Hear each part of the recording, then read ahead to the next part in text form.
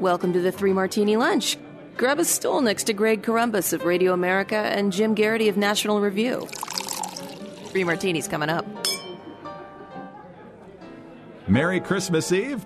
Take a stool. We're here for the second installment of our end-of-the-year Three Martini Lunch Awards. The Crystal Martinis are being handed out. 3 awards in each of our final 6 episodes of 2019. If you weren't with us on Monday, we went through the most overrated, underrated, and honest political figures of 2019. And now it's time for 3 more categories. And as Jim explained yesterday, we know the categories. We don't know the choices that each other has made in these categories. So we generally try to have a couple in mind just in case the other one comes up with that choice first. But our categories today are political figure we're sorry to see go, as well as rising political star and political figure fading into oblivion. So, Jim, Merry Christmas Eve. Let's start off on the somber side. Who's the political figure you're most sorry to see go? Well, as I mentioned yesterday, Greg, you and I always pick 2 just in case we end up picking the same one. I'm going to give my second one after you give yours, because if neither one of us picked him, this other figure deserves to be noted. But I was going over figures who had died in 2019, and I'm surprised I actually had missed the news of this person's passing. Patrick Cadell, the pollster, who people may remember being a ubiquitous Fox News presence. He joined us on a National Review cruise a couple of years ago, and boy, in addition to everybody enjoying him on television, his insight, his wit, his intellect, his ability to really get down to the nub of what people were thinking and feeling about American politics, this guy just had people eaten out of his hand. He went about a guy who could bring a crowd of National Review readers on a cruise ship to their feet. And let me tell you, Greg, we have an older audience. They don't get up to their feet easily anymore. There's a lot of creaking and cracking and all that kind of stuff. Just a warm guy, a smart guy, very insightful in the way he looked at things. And boy, when he wanted to get people fired up, he could do it. And he always kind of seemed like this, somewhat gruff or grumbly figure. But man, when he got a bone to pick, or he had something that got him fired up, he had this like palpable enthusiasm and passion that other people could very quickly, was almost spread virally through the entire room. So I'm sorry to see him go. I'm sure he is a remarkable figure. Started out as on the left side of the aisle, but I think a lot of people were surprised to see him go this early, and a figure who will be missed in the political scene. Yeah, and Pat Cadell, in some years, maybe back in 2016, for example, would have certainly been a good nominee for most honest political figure. The guy was a Democrat, was kind of the boy genius wizard of the 76 Jimmy Carter campaign. And for many years, conservatives weren't real fond of him because they weren't real fond of the 4 years they got from Jimmy Carter. But as time went on, Pat Cadell became more and more comfortable speaking truth to his own party. And by 2016, he was explaining why Trump had an audience, why there was frustration with the status quo and some of these establishment figures in both parties, and just where his party he thought was going way too far left. He was kind of a more moderate type Democrat from back in the 60s and 70s era, although there were plenty of liberals back then, too. He definitely was willing to say things that most other Democrats didn't want to hear. So definitely going to miss Pat Cadell. Jim, I'm quite confident you're not going to repeat my choice here. So who is your second one? David Koch, one half of the notorious Koch brothers. Absolutely. And you went to those conferences a number of years, and we've talked about some of the issues that they were able to get momentum going towards, and he was able to live to see the First Step Act approved late last year, and criminal justice reform was one of their big things. We always heard more from Charles and from David. We knew he'd had health issues, but he will be missed. No doubt. All right, Jim, yesterday I was pretty tough on Pete Buttigieg, and I believe rightly so, but I hope I didn't leave the impression that I thought poorly of mayors in small towns. As good conservatives, we ought to believe that most decisions should be made closest to the people impacted by those decisions, and that means putting a lot of influence in local governments. I grew up in the small town of Iron Mountain, Michigan, which is at this point probably most famous for being the hometown of Michigan State basketball coach Tom Izzo. But when I was a kid, we had a great mayor for several years who did a great deal to help the city. After a few years on the city council, he ran for mayor and won his campaign for mayor. Once in office, he led an effort to rewrite the city charter and bring it up to date for modern times. He guarded the taxpayers' dollars as frugally as he guarded his own, but still managed to spearhead major economic growth in town and undertake badly needed infrastructure upgrades. He chose not to run again after 6 years as mayor, realizing that was enough. And after all, that's not exactly a profitable enterprise in a small town, and he had a business to run. Then last decade, when he discovered local leaders were being dishonest with the public and had the city on the brink of bankruptcy, he got involved again.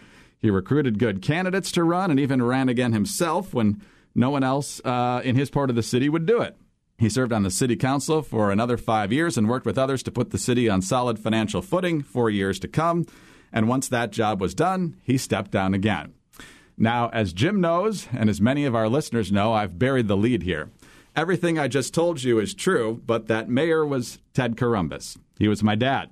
I have wonderful memories of going door to door for him in that first campaign for mayor, and I'm immensely proud of what he accomplished as mayor. When he died in July, and I mentioned this back in the summer after I got back from the funeral, I loved hearing stories about his time in city government that I hadn't heard before, like when the local softball league came to the council and said it needed new lights. Could the city council dip into the emergency fund to pay for them?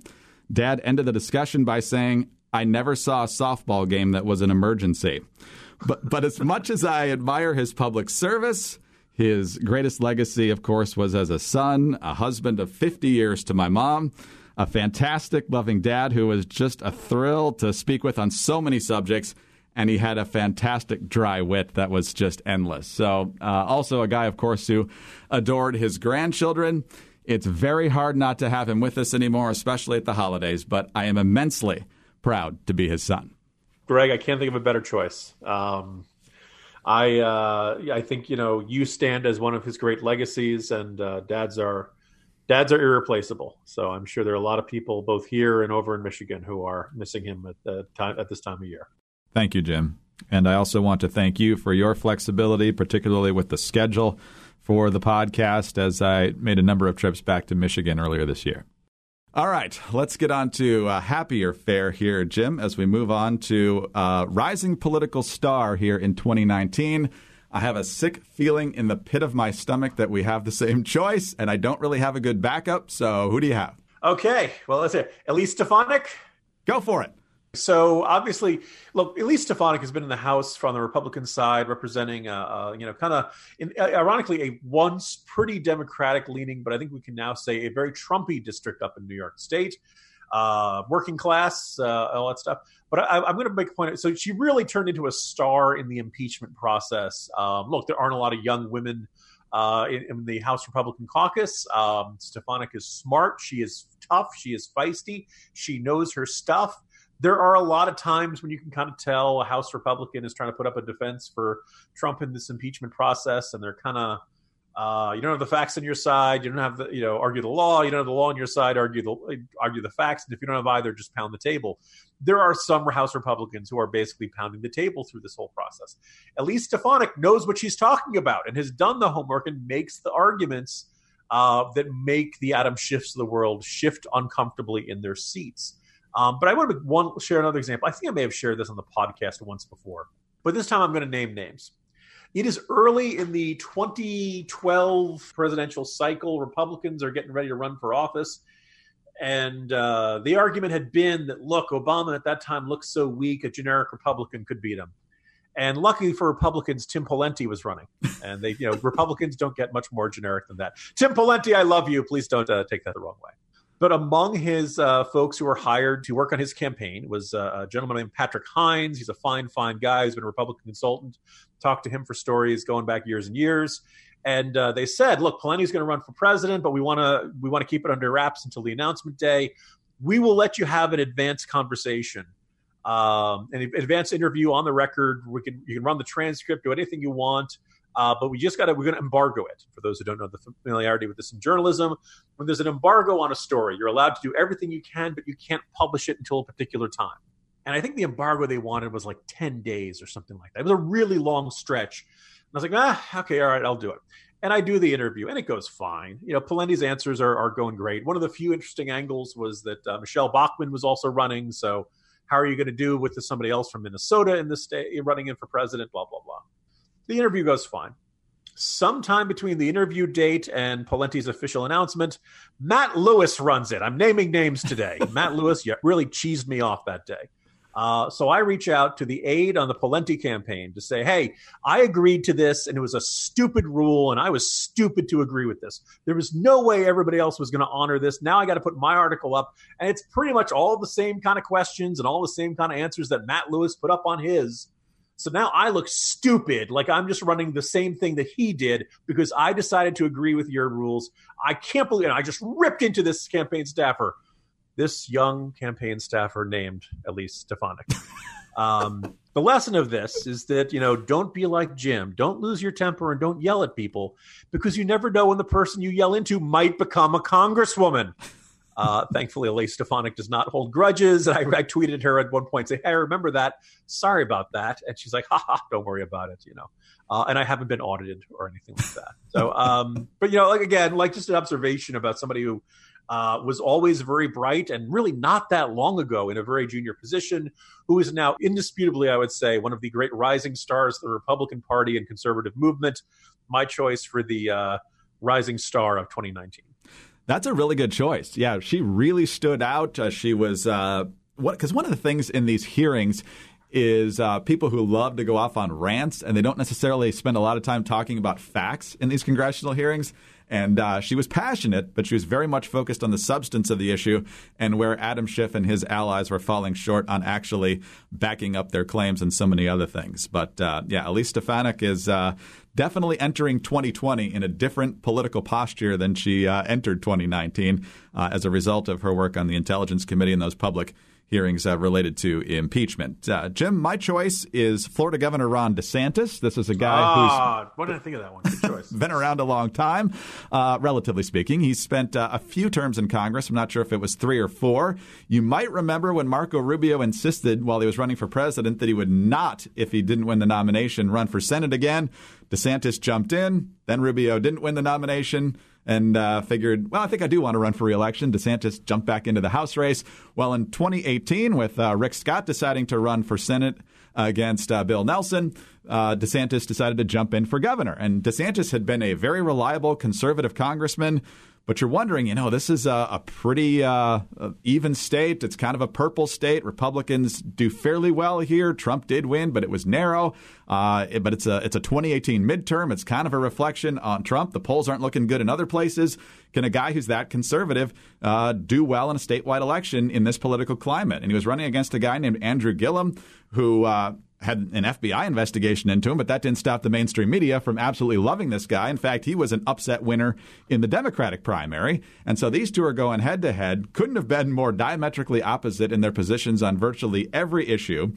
In the end, it's razor tight. It ends up going down into a recount, and we got Brenda Snipes and Broward with her ridiculously messed up vote counting process there. But finally, we find out that by, I don't remember what it was, even maybe 30,000 votes, Ron DeSantis squeaks out this win as governor of Florida.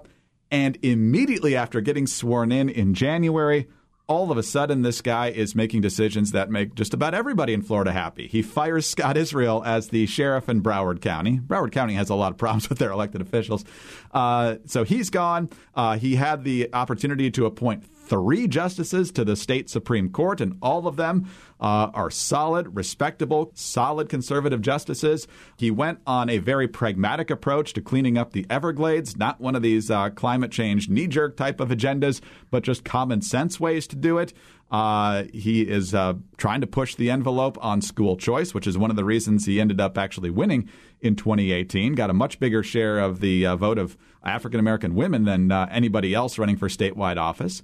And if you look at his approval ratings, Jim, he's above 50% with everyone, regardless of political persuasion, regardless of race, regardless of anything. His approval rating, depending on the poll, is anywhere in the high 60s to mid 70s, which is insane. Now, it's a competitive state, and I'm sure the media and others will find ways to ding him by the time he runs for re-election in 2022. But right now, just about everything politically that he touches is turning into gold. We'll see how long it can last. But this is a guy who's conservative, but also with a pragmatic touch. And right now, it seems to be working great in Florida. First of all, I want to make one last point on Elise Stefanik and your comment about how the impeachment hearings are going. There's nobody worse than somebody who rants, Greg. But you have substance to your rant. There. You have substance to your rant. Thank you. The secret to good conservative governance is to figure out what you can do to push policy in a more conservative direction that isn't going to antagonize a whole lot of voters. Like if we're honest, conservatism isn't always going to be the most popular idea because we're running against the free ice cream party, right? Conservatives, you have to pay for that. The government isn't going to handle that job very well. Government can't do everything for you. And the Democrats are usually running free ice cream. We'll just tax the rich. It'll all be great. But also the question like, okay, what things aren't really ideological, i.e. competence? Let's say there's a really incompetent sheriff in Broward County you need to get rid of or something. What can you do that is not in the usual traditional political ideological spectrum that will, reassure people that you've got good judgment and you know what you're doing and all of that. So, he's doing it very smart so far. It's early in his term.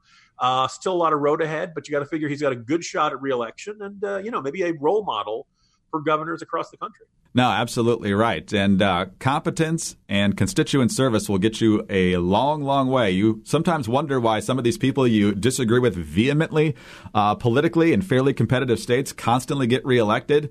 I remember growing up in Michigan, Carl Levin got reelected by massive margins over and over again in Michigan, tilted Democrat, but not by the margins he was winning. It's because he had fantastic constituent service. So if you respond to the people who have concerns and get answers to their problems and solve them, just dealing with a different bureaucracy that'll never make the headlines, people remember that more than your specific position on a lot of issues. And it looks like Ron DeSantis is doing that, and that's a good lesson for a lot of people. All right, on to fading into oblivion. I had a lot more ideas here, Jim, so I'm confident we won't overlap. Who do you have? Sure. I'm very tempted to go with Jeremy Corbyn, Yes. who I hope we just never hear from again. But I hinted to this yesterday. I went with Mark Sanford. You want to talk about a political career that has had some very unexpected twists and turns. Your classic fiscal conservative down there in South Carolina, 2 terms as governor. A lot of people seem to think because of the infamous Appalachian Trail scandal that he'd resigned. Actually, he didn't. He served out the rest of his term. But I think it was safe to say that, after once making a mark for himself as a conservative House member, then a conservative governor down in the Palmetto State, that this was, okay, you're never going to hear from this guy again. And then a few years later, you did. And Mark Sanford, it's an exaggeration to call him as a family friend, but, my dad has been active in Republican politics down in the Hilton Head area, not as a candidate or anything, but mostly as a volunteer and party, coordinator and all that kind of stuff. And he got to know Mark Sanford. The one time in my life I've ever had to issue a disclaimer saying that my father was listed as someone who had formally endorsed someone, was with Mark Sanford's campaign running for the House. He was kind enough, and I have no illusions about this, to give me one of the first interviews when he decided to run for the House. And he won back his seat in part by being very bluntly honest, almost maybe even painfully honest about how he had, loused up his marriage, caused so much embarrassment to himself and to his state. And I think there are a lot of Americans and a lot of folks in South Carolina. Look, even if it's not up to that usual 50%, a lot of marriages end up in divorce. A lot of people end up having their marriages not work out. From all appearances, it looked like Mark Sanford and Jenny Sanford were attempting to try to have this be as amicable and functional a separation and divorce as possible to put the interests of their kids ahead. And Mark Sanford was comfortable talking about any of this stuff. And the interesting thing was voters in South Carolina's 1st congressional district didn't want to talk about it. You're like, no, that's fine. Stop talking about it. That's fine. We forgive you. He ran against the sister of Stephen Colbert, won back his seat. And there's a part of me that liked that story, right? We're all going to make terrible mistakes in life. And it's kind of reassuring to know that, you can be more in life than your worst moment and your worst mistake in life. Goes back to the House. As you mentioned yesterday, Mark Sanford was not ready to jump on board with the Trump train. Was still concerned about the deficit and debts and other issues that I think have been de-emphasized in Republican circles and all that stuff. His challenger in 2018, Katie Arrington, basically tried to turn the primary into a referendum on loyalty to Trump. And lo and behold, she won. It was not a huge romp. It was like something, 50 to 46 or something like that. It was, but it was enough to win the nomination for that. And Mark Sanford sat on the sidelines in the general election. This angered the heck out of a whole bunch of conservatives in South Carolina, including quite a few with the last name Garrity. And this, I think, pretty much ended any hope he had of ever winning back that seat. He really came across as a sore loser and all that stuff. And he ran for president this year for a couple of months. He barely got any attention. It was really kind of late. It looked like at one point it was going to be a single issue campaign, and I think it's safe to say it's a single issue that whether or I think Americans and Republicans should care more about the deficit and the debt, but they don't. And I don't really know what Mark Sanford thought he was going to do by running that presidential campaign. So he can't go back to his congressional district. He's not going to win the state. He's not running for president. I don't know what Mark Sanford's going to do with his life. I don't think he will be making anywhere near the impact he did than in years past. It's weird. Unusual guy, always kind of marched the beat of his own drummer. And, I think the sun has set on one of the oddest careers in both South Carolina politics and you could argue national politics.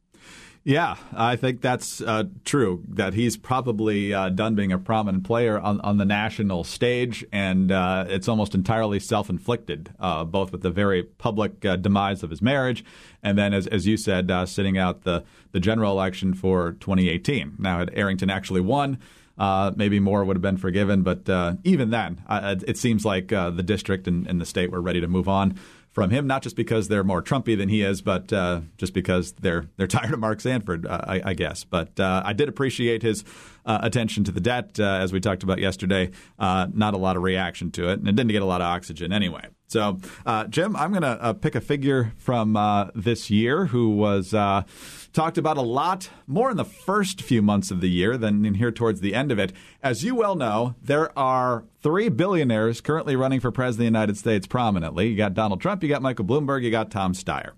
But for a little while earlier this year, you had Howard Schultz, the former CEO of Starbucks, who was about as woke as they get on social issues, but more moderate, didn't think that Medicare for all or a lot of these other creeping towards socialism or lurching towards socialism ideas on economic or other national issues was a good way to go, was thinking about running for president, and at a time when basically every person on the left was jumping in and the media was like, yeah, come on in, come on in, come on in. Howard Schultz says, yeah, I'm thinking about doing this, but I'm not going to do it as a Democrat if I do it. I'll do it as an independent. And you could hear the needle getting ripped off the record and the screeching brakes of the media, and instantly he was pariah number one, because if he does this, he's probably going to take votes away from Democrats, and that'll help Trump. How dare you, sir? So then after doing a lot of media, I think he ran into a couple health issues. I'm not sure what the severity of those were, but ultimately he quietly decided not to do it. His time at Starbucks is over. I'm guessing there won't be any future forays into presidential or other politics since neither party's all that excited about him at this point anymore. And I don't know what impact he would have had on the race, but he faded into oblivion, I think, in March or April and still hasn't come up for air, and I'm guessing he's probably not going to anytime soon. So Howard Schultz is my choice for 2019. That's a really good choice there, Greg, because this was a guy who allegedly had a back injury. And look, I don't know about you. Every week I check the rosters, the injured reserve list, who's not running for president because of that. Trainers were working on him on the sideline, but it just didn't seem to work out for him. There were parts of him that I could live with. Like, guy rose from rags to riches, didn't inherit much of anything from his folks. And if there's any area of agreement with Howard Schultz, is he talked about how for a lot of young people, that first job is a transformative moment in their life. For whatever reason, school hasn't been doing it for them. They don't seem all excited about it. All of a sudden, they put you put them behind the counter at Starbucks, and all of a sudden they're in the customer service industry, and all of a sudden they have responsibilities, and they realize they're good at something, and they realize they can handle the crush of the morning commuters coming in and stuff like that. There was all of a sudden, there were areas where I could look at Howard Kurtz and say, yeah, I agree with that stuff. The reaction to the Democratic Party I thought was extremely illuminating. And I think you're right. I think this was an indication that, maybe there may be a day in the future where the Democratic Party is more open to billionaire entrepreneurs running on their ticket. But this wasn't it, and it doesn't look like they'll be running anytime soon. We'll find out. Jim, in the meantime, tomorrow's Christmas. We will not have a podcast on Christmas, so enjoy that time with your family and friends. We'll be back on Thursday with a brand new series of year-end awards for the 3 Martini Lunch. So to all our listeners, and of course to you, Jim, Merry Christmas. Merry Christmas, Greg. Merry Christmas to all. Tune in again on Thursday for the next 3 Martini Lunch.